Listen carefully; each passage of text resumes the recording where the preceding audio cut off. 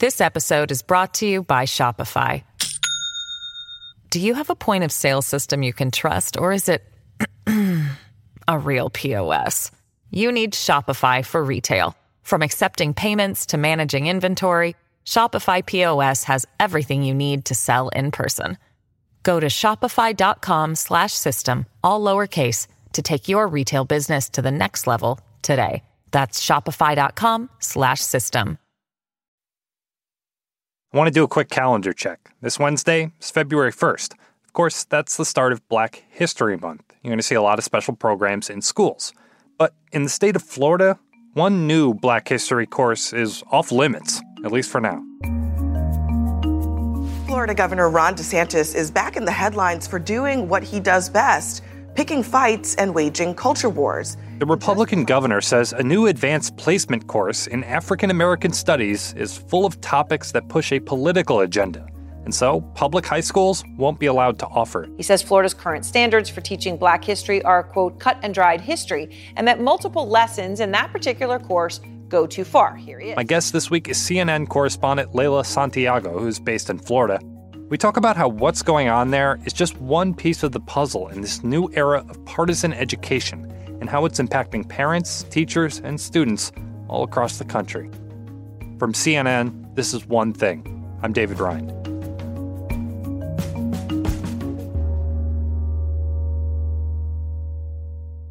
Leila, it seems like every few weeks I see a new headline about Florida and schools. And the latest involves this dust-up over a proposed advanced placement course, right? Like, what's going on here?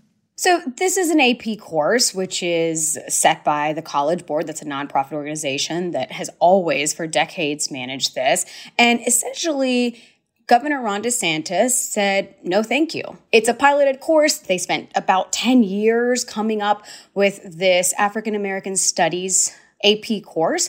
60 schools doing it. They plan to add additional hundreds of schools in the upcoming year. And then it'll be available for any school who wants to add this to their AP coursework in 2024. But given what we have seen in Florida, especially with a large parents' rights movement, as they call it, a lot of people are not liking some of the things that are in this course as proposed. And the issue is we have guidelines and standards in Florida. We want education, not indoctrination. If you fall on the side of indoctrination, we're going to decline. So Governor Ron DeSantis said this could be a violation or is a violation of Florida state law because they don't like some of the topics in there. Yeah, do we know what's actually going to be taught? Yeah, so the state gave Steve Contorno, my lovely and talented colleague, the syllabus. This course on Black history, what's one of the lessons about? Queer theory. Now, who would say that an important part of Black history is queer theory? That is somebody pushing an agenda on our kids. And in it, they point out Black feminism, Black queer studies, the reparations movements. And they say, look, this is ideology that we don't want in the classroom. History, and that's what our standards for Black history are. It's just cut and dried history. You learn all the basics, you learn about the great figures, and, I view it as American history. I don't view it as separate history. There's a sort of a chart that was tweeted out by the education commissioner that highlights specific things. A lot of these are readings that are included, readings by authors like Kimberly Crenshaw, very much tied to CRT, critical race theory, which in itself, you'll get a different definition of what that is depending on who you ask. So, much of this is tied to a very small portion of a large syllabus from a framework of the course that hasn't really even been completely finished yet. By rejecting the African American History Pilot Program, Ron DeSantis has clearly demonstrated that he wants to dictate whose story does and doesn't belong. So the AP says that February 1st is going to be a big day because that's when they're going to release the final framework of this course. And we will see from there what has changed. The AP has said that they are willing to take feedback and make adjustments, and quite frankly has also pointed out that that's common. And now we've been told that this AP African American History course will be altered and resubmitted, and most likely they'll make enough changes for the governor to approve it But at what cost? And are we really okay with Ron DeSantis deciding what's acceptable for America's students across the country about Black history? So Florida has said if changes are made, we'll reconsider. But that's going to be the big question is what does this look like come February 1st? Right. And it's an elective class, so it's not like every student would be forced to take it. You mentioned critical race theory a little while ago. So this is not the same thing, right?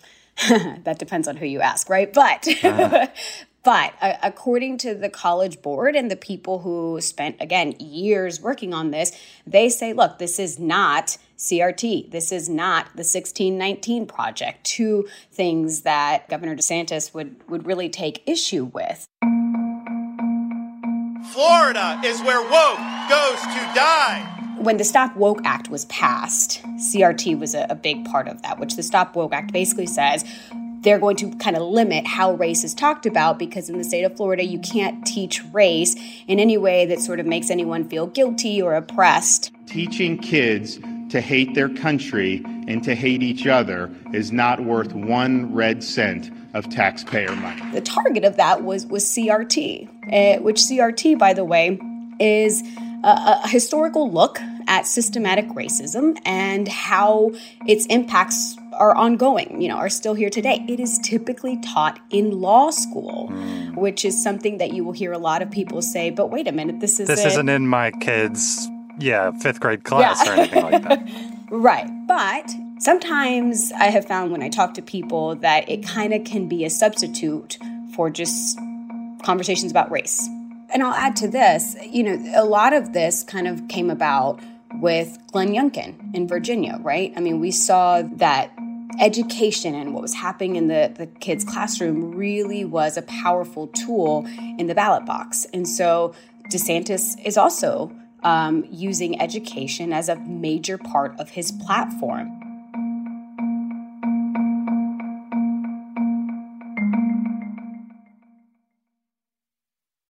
This episode is brought to you by Shopify. Do you have a point of sale system you can trust, or is it a real POS?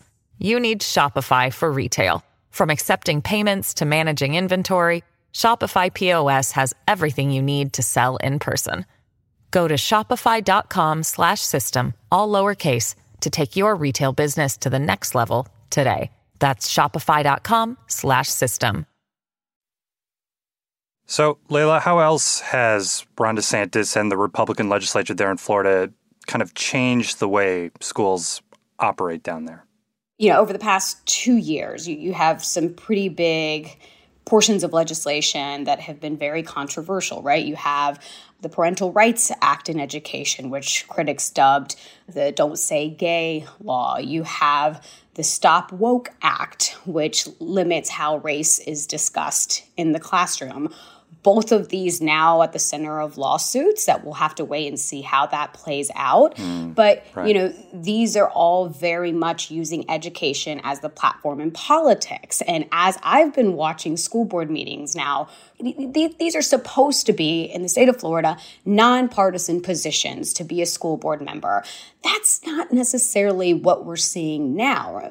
Just last year, Governor Ron DeSantis endorsed a good chunk of candidates, made financial donations to their campaigns. And most of those candidates took home the win.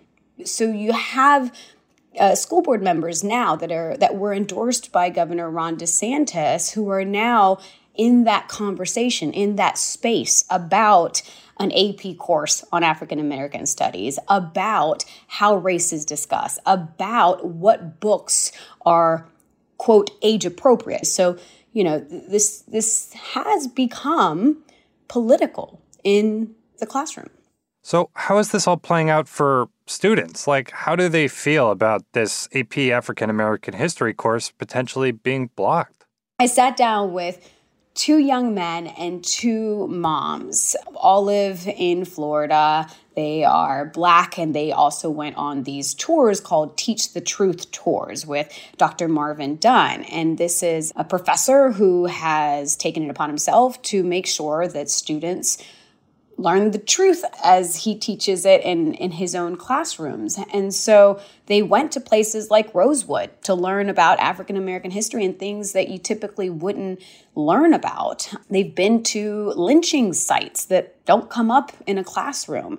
And it's just so fascinating to me because when you hear from these 14-year-old young Black men, they will say to you, we want to learn about this. Why aren't we learning more about this beyond the month of February? We are more than Martin Luther King and Rosa Parks and Frederick Douglass. I mean, by no means did anyone minimize the contributions and the stories of those legendary names, but they were hungry for more, and they wanted that to be a part of the classroom. They get a sense that there are like really painful stories that are core to their heritage, their identity, that just aren't being talked about in class. Core to their story. The African American story, the history of it is not something that is always as expanded upon. And it was really interesting because I was speaking to this mom and this son, and just on a generational level, right? Mom was like, we never talked about this in my class. And son was learning about it for the first time in a different way. So it was a fascinating conversation. And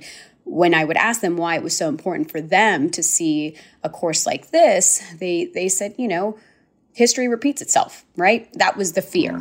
And they were very much wanting to make sure that this course was available because they wanted to ensure that in this case, history does not repeat itself. So how else are these laws playing out on the ground? You mentioned there's these new guidelines over what books are, quote, age appropriate. How exactly does that work?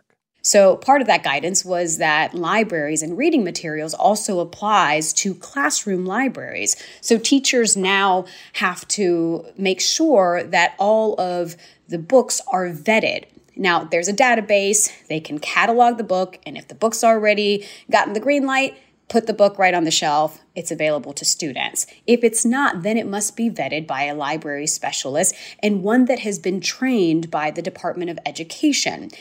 And the teachers are basically saying, some of them anyway, are saying, look, we're overwhelmed. We don't have time to catalog every single book and then send what's not already vetted to a library specialist who may also be overwhelmed. And so we don't know how long that will take. So some teachers said that what they did was they just covered the books so that they wouldn't have to deal with that because physically covered them up so kids can't see what's on the shelf? Yeah, there's no access to them in some classrooms. We were instructed last week that we were essentially had three choices as far as our personal libraries that are in our classrooms. We could remove them completely, box them up. We could cover them up with paper or some sort of something. And so the fear among some teachers is that there is a pretty stiff penalty for a violation. The violation of this is a third-degree felony. Wow. So teachers that I've spoken to say, we're not looking to face that. So we're just going to block access by covering the books until we can handle that. Anytime you restrict access to information, to knowledge, it's censorship. I don't think there's any other way to categorize it. Now, the school district is saying, look, we did not tell any teachers to shut down any classrooms. We simply said these books must be vetted because it is now state law. If the book is appropriate, it will go right back on the shelf. If not, it will be pulled. I read this book when I was 18. Our seniors are 18. They're not minors. They're adults. Such was the case in Pinellas County, so we're talking about the St. Petersburg area, where Bluest Eye by Toni Morrison, right, a Nobel Prize author, they deemed that to be inappropriate, and that book was pulled, which caused a bit of a debate. I mean, there was one parent in particular that was very passionate when she spoke about wanting that book to be available in the classroom library. I would not suggest banning books. It's a slippery slope. This is good literature with value. Please do not ban books. But for the parents in favor of this, for them, it's about, look, there is appropriateness and there is inappropriateness. If there is a reading material in the classroom that was put there, I should know what is in my child's classroom, and I should know that somebody scrutinized that, went through it, knows what's in it, and actually thought about, is it appropriate or not? You cannot substitute adult supervision. You just cannot. Adult supervision, parents, whether it be a guardian or grandparent, have to be aware of what the child is being taught.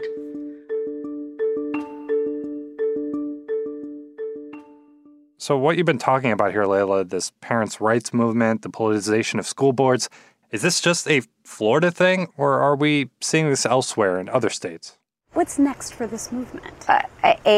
An improvement in our education and the quality of education for our children. I mean, I sat down with the Moms for Liberty months ago when I started to notice that many of the parents that were speaking across the country in school boards were kind of repeating some of the same things. And they would wear shirts that say, I don't co-parent with the government. What you're seeing as a response to an incredible government overreach that's existed in public education. And it's really a shame because I remember I was talking to one school board member out of the Keys, Monroe County, and he said to me, man, remember the days when school board meetings used to just be boring? and I sort of laughed because school board meetings forever have been really long procedural meetings. And now, you see school boards that have added extra security just for the meetings because of how heated they can become for a lot of topics that, of course, are near and dear to parents because you're talking about children, but also things that have become platforms in political campaigns. Well, Layla, it's great reporting. Thanks so much. Really appreciate it. You bet.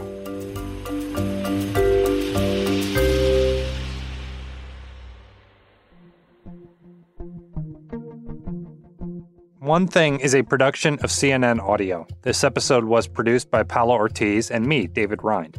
Matt Dempsey is our production manager, Fez Jamil is our senior producer, Greg Peppers is our supervising producer, and Abby Fentress-Swanson is the executive producer of CNN Audio. As always, you can leave a rating and a review on Apple Podcasts. It really helps us grow the show, and that's what we're all about here. Thanks for listening, and we'll be back next Sunday. Talk to you then.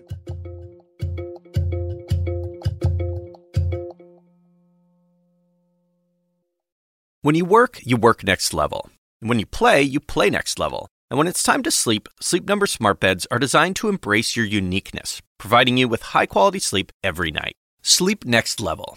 J.D. Power ranks Sleep Number #1 in customer satisfaction with mattresses purchased in-store. And now, the Queen Sleep Number C4 smart bed is only $1,599. Save $300 for a limited time, only at Sleep Number stores or sleepnumber.com. Prices higher in Alaska and Hawaii.